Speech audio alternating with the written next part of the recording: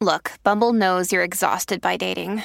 All the must not take yourself too seriously and 6'1" since that matters. And what do I even say other than hey? Well, that's why they're introducing an all-new Bumble with exciting features to make compatibility easier, starting the chat better, and dating safer. They've changed, so you don't have to. Download the new Bumble now.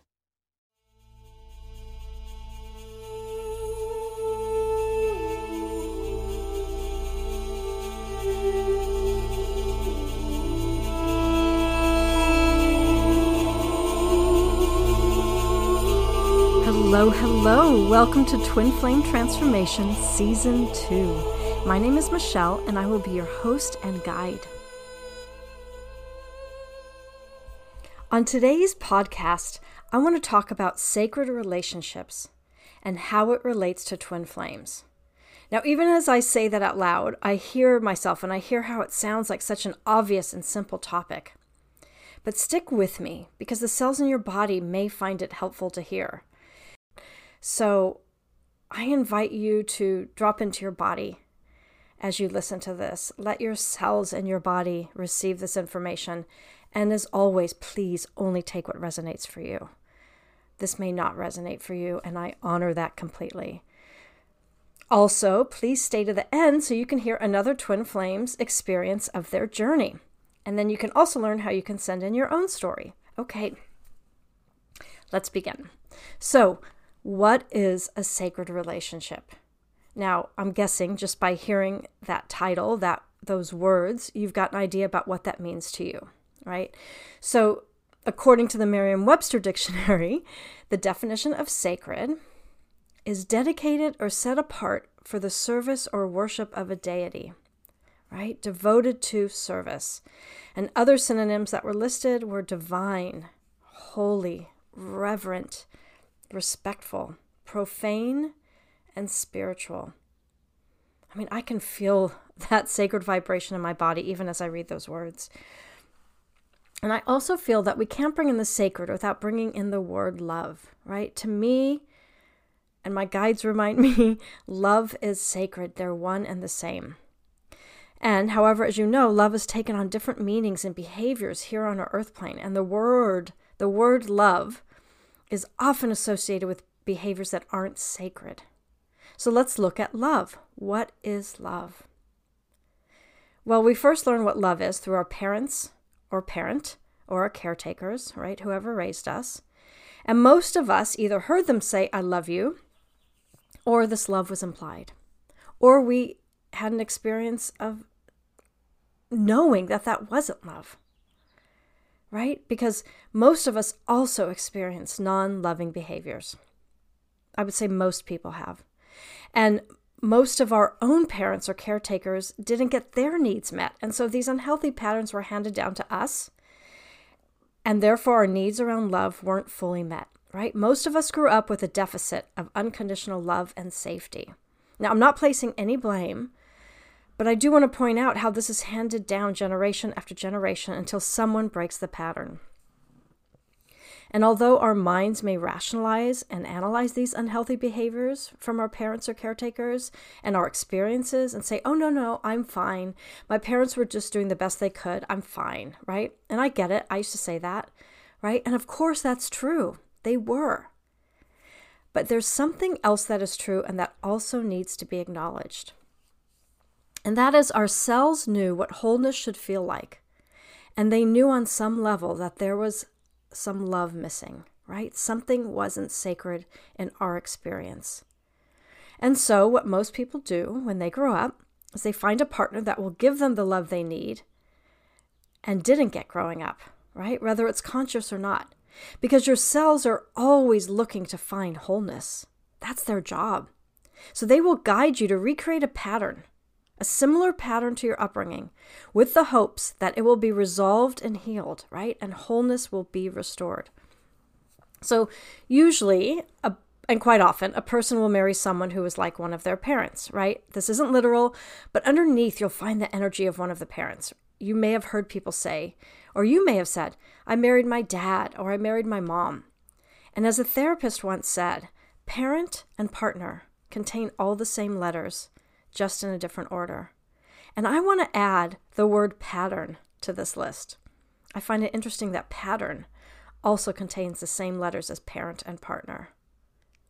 So people who are fortunate enough to experience unconditional love from their parents, their cells are fulfilled and they will attract that same dynamic. And they're the ones that get into loving and healthy marriages and relationships.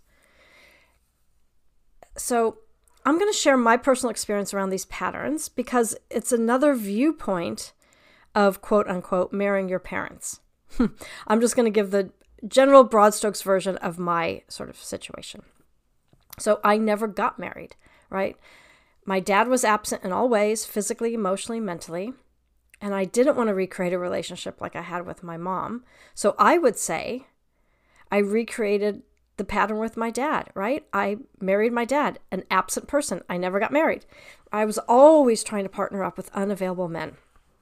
So I'm still recreating my family dynamic. And here's the thing I learned. What I was doing unconsciously is if I could get an unavailable man to love me, then that would heal the father wound in me. And then I wouldn't have to feel the loss of my father, right? I would prove to myself and my cells that I am lovable. It would prove, if an unavailable man loved me, it would prove that I could still be loved and that someone who was unavailable would become available to me because they loved me so much, because I was worth that. And it would prove that my father's absence had nothing to do with me. It was truly my father who was in the wrong. Now the thing is, what's true is there was nothing wrong with me. And I am lovable. But children always, always, always think it's their fault. The world revolves around them. But here's an even bigger thing. As children, we don't want to see that perhaps our parents did anything wrong. And why? Because then this would negate and defy what we believe love is. We don't want to believe in any way, shape, or form that they didn't love us. That would be the greatest pain to feel. Because here's the thing. It's too hard of a concept as children to separate love from unloving behaviors. And I believe this is why so many of us struggle to define what love is. I mean, one of the hardest things for me to do was to really believe that my dad truly abandoned me. Honestly, it wasn't only until recently that I actually sat with that. It was too painful. I didn't want to believe that he never came back for me because I knew him up until I was like 2.5. I didn't want to believe that he didn't come save me from my mom, even though he knew her limitations. I didn't want to believe that, right? Too painful. It was easier from my child's point of view to believe that it was my fault, that I must have done something wrong, that I must be unlovable because surely he must love me, right? It must be me. That was the lesser of the two greatest pains.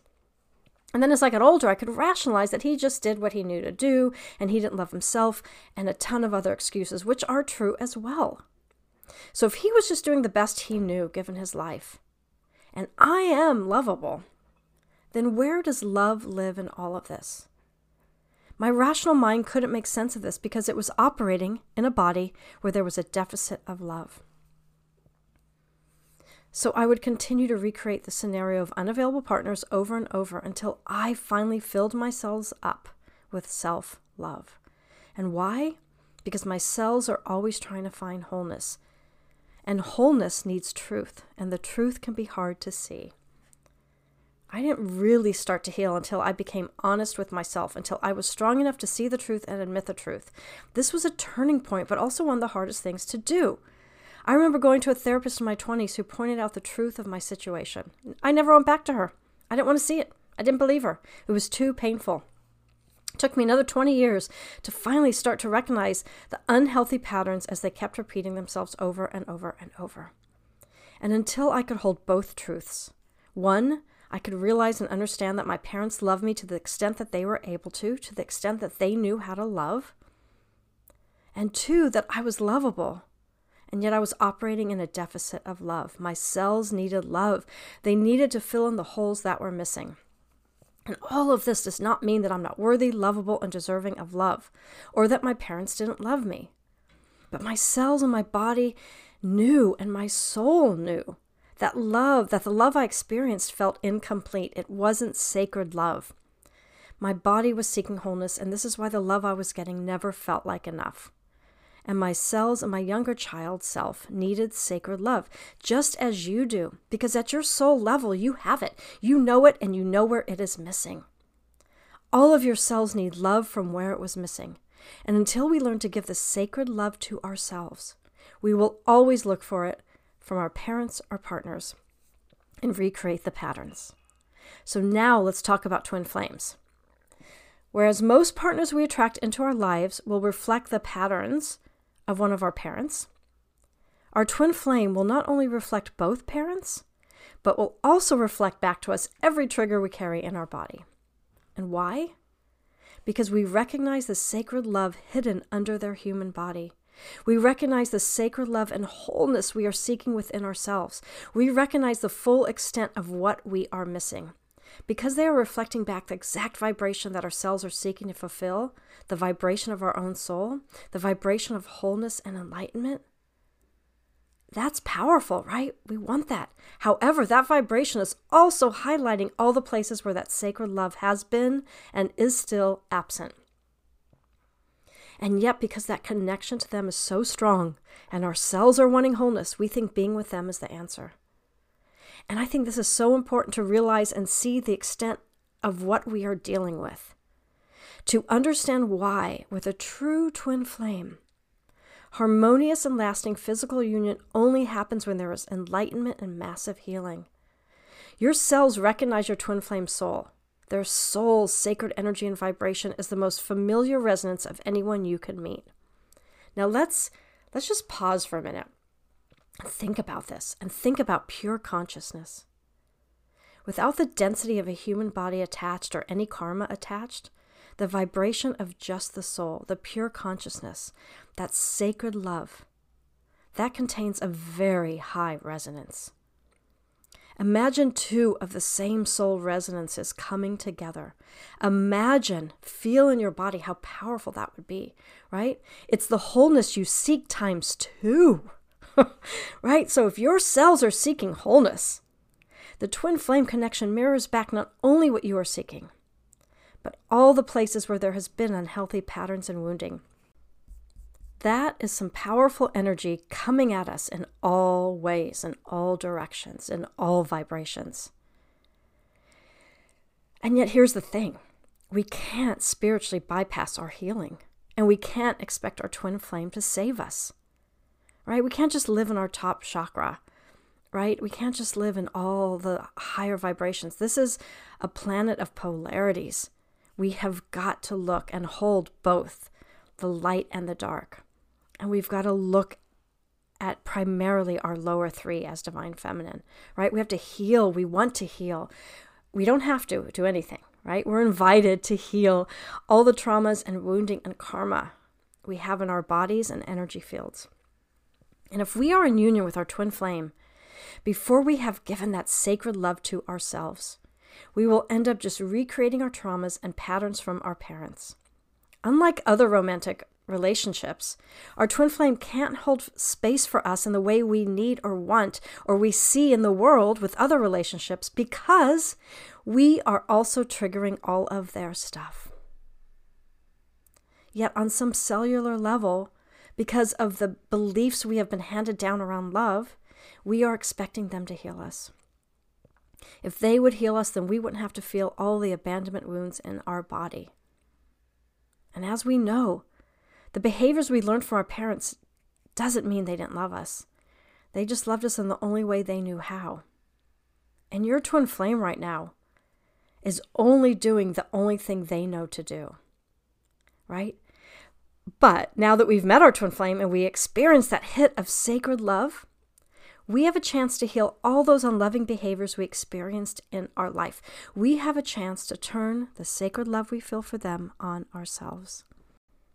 Rather than partnering up and recreating the patterns from our parents, which most relationships do, and a lot of them heal them, right? We get to experience the twin flame journey as a divine guide to sacred love. Because we experience twin flame separation, We have the opportunity to reparent ourselves and show them what sacred love really looks like and feels like. And by doing this, we get to create a sacred relationship with ourselves. I hope this helps you see why separation is part of the twin flame journey, and that's ultimately not about physical union with your twin flame, as hard as that can be to hear. I know, I understand. And that's an entirely another layer of grief that can be triggered and is triggered, and that is an opportunity to look at and hold. So if you get triggered right now by hearing that, I know there was a time in my life when I just couldn't even imagine that, right? I invite you to just pause, breathe, be with your body and be with your cells. Let them know you're right there with them. Because here's the thing. When you get to experience that sacred love within yourself, or even glimpse of what that feels like, then you experience what union feels like. And I will tell you, it is unbelievable. It is so blissful. It is so worth continuing on and going through the pain. Because ultimately, that's what we're struggling with, is feeling these unfeelable feelings. And we're clearing and transmuting them for our families' generations, for ourselves. And ultimately, it shifts the vibration of people around us. The crazy thing is, and I remember saying, this is so unfair, but the crazy thing is, when your cells have achieved this wholeness, you won't feel the need to recreate it with your twin flame, unless they have achieved sacred union with themselves. Now, if you achieve sacred relationship with yourself, you're already in union with their soul, right? And life becomes a sacred relationship.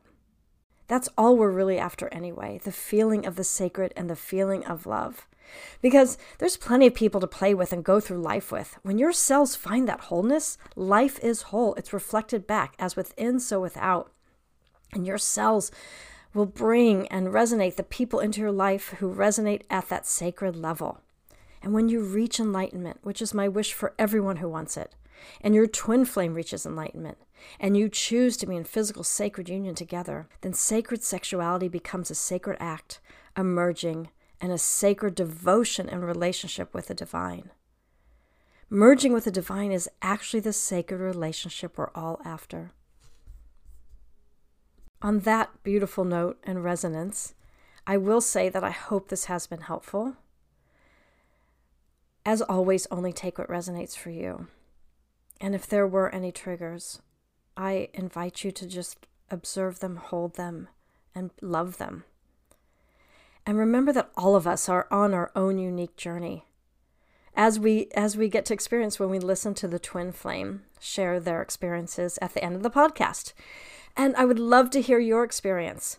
So if you want to share your twin flame experience so far, send me either a voice recording 5 to 10 minutes long, or, and this is new, an email, and I will read it to further protect your anonymity. And this week, for example, I will be reading the twin flame share as add a layer of privacy. So this is a new way that has been brought to me to share the stories, and so I hope this may allow more people to send their stories in, because I've received emails wanting to share their stories, but there is this concern about the anonymity. So hopefully this will help. So, and I'm happy to read your story for you. So please send me, if you feel called to do so, your twin flame share, a voice recording or an email to twinflametransformation11@gmail.com. And I also want to add that this is just a sharing of your journey from where it is right now. Life is constantly changing, and this doesn't mean you can't share again in the future as your journey evolves, right? This share isn't the final chapter. This is just right now. And I guarantee you that as you share, there's someone out there who will be so grateful to hear an experience that resonates with them. This has already been happening, right? So I've already received some emails from listeners where they would love to connect, or they found resonance with someone who shared a twin flame story. So I am working on a social media platform where you all can connect with each other, and I should have that info solidified by the next podcast. I'm now going to read our next twin flame share. Please enjoy this powerful, beautiful, and profound twin flame share.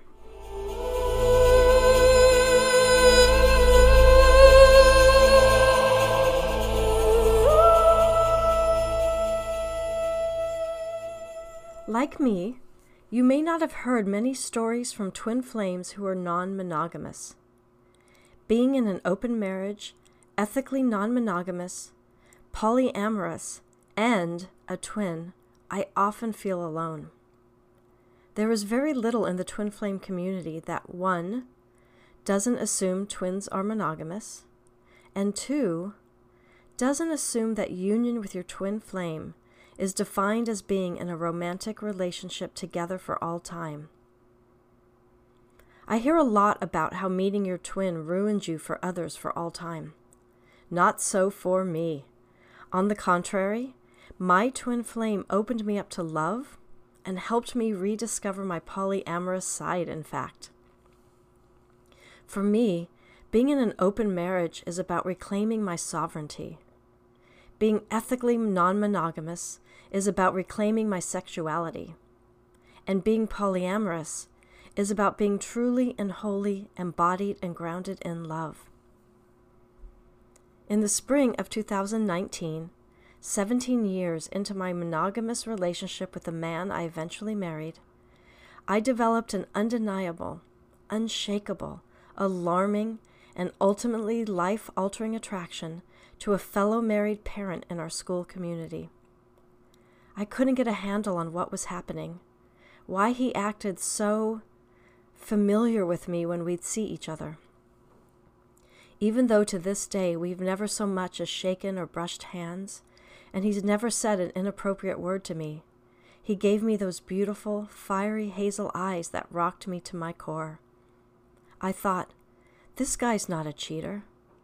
Could he be in an open marriage? That was it. I was activated. Not just activated to be with my twin, but to open up to love and sexuality in an expansive way, to be polyamorous. But I loved my husband. Do people do marriage like that?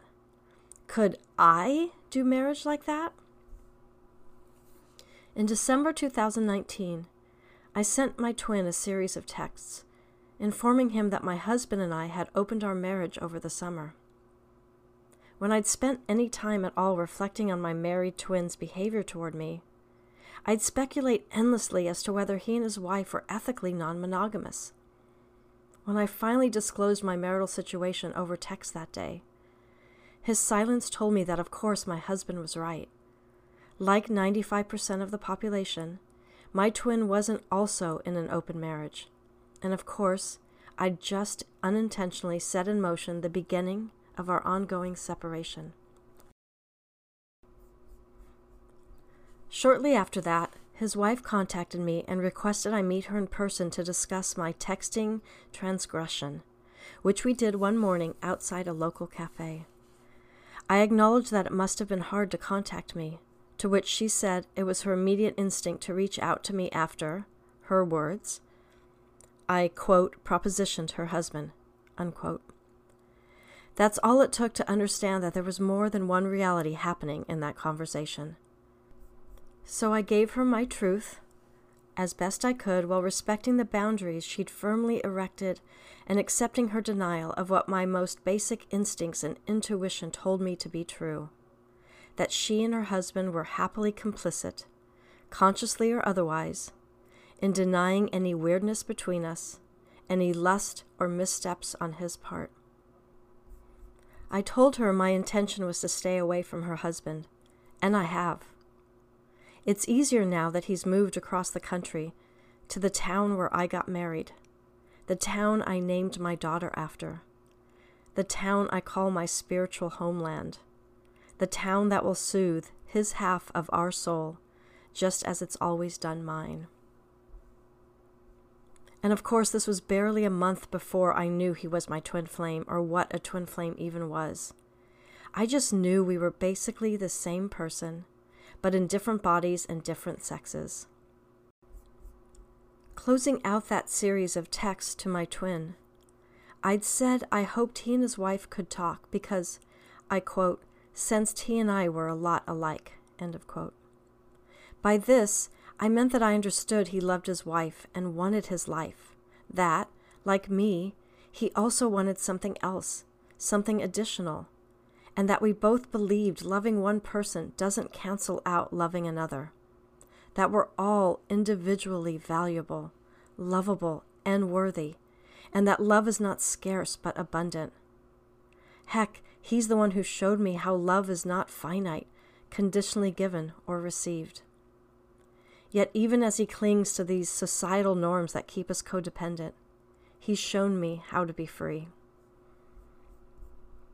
Alan Watts has said, quote, "The most awkward course from the falling in love is between people who are already married to someone else.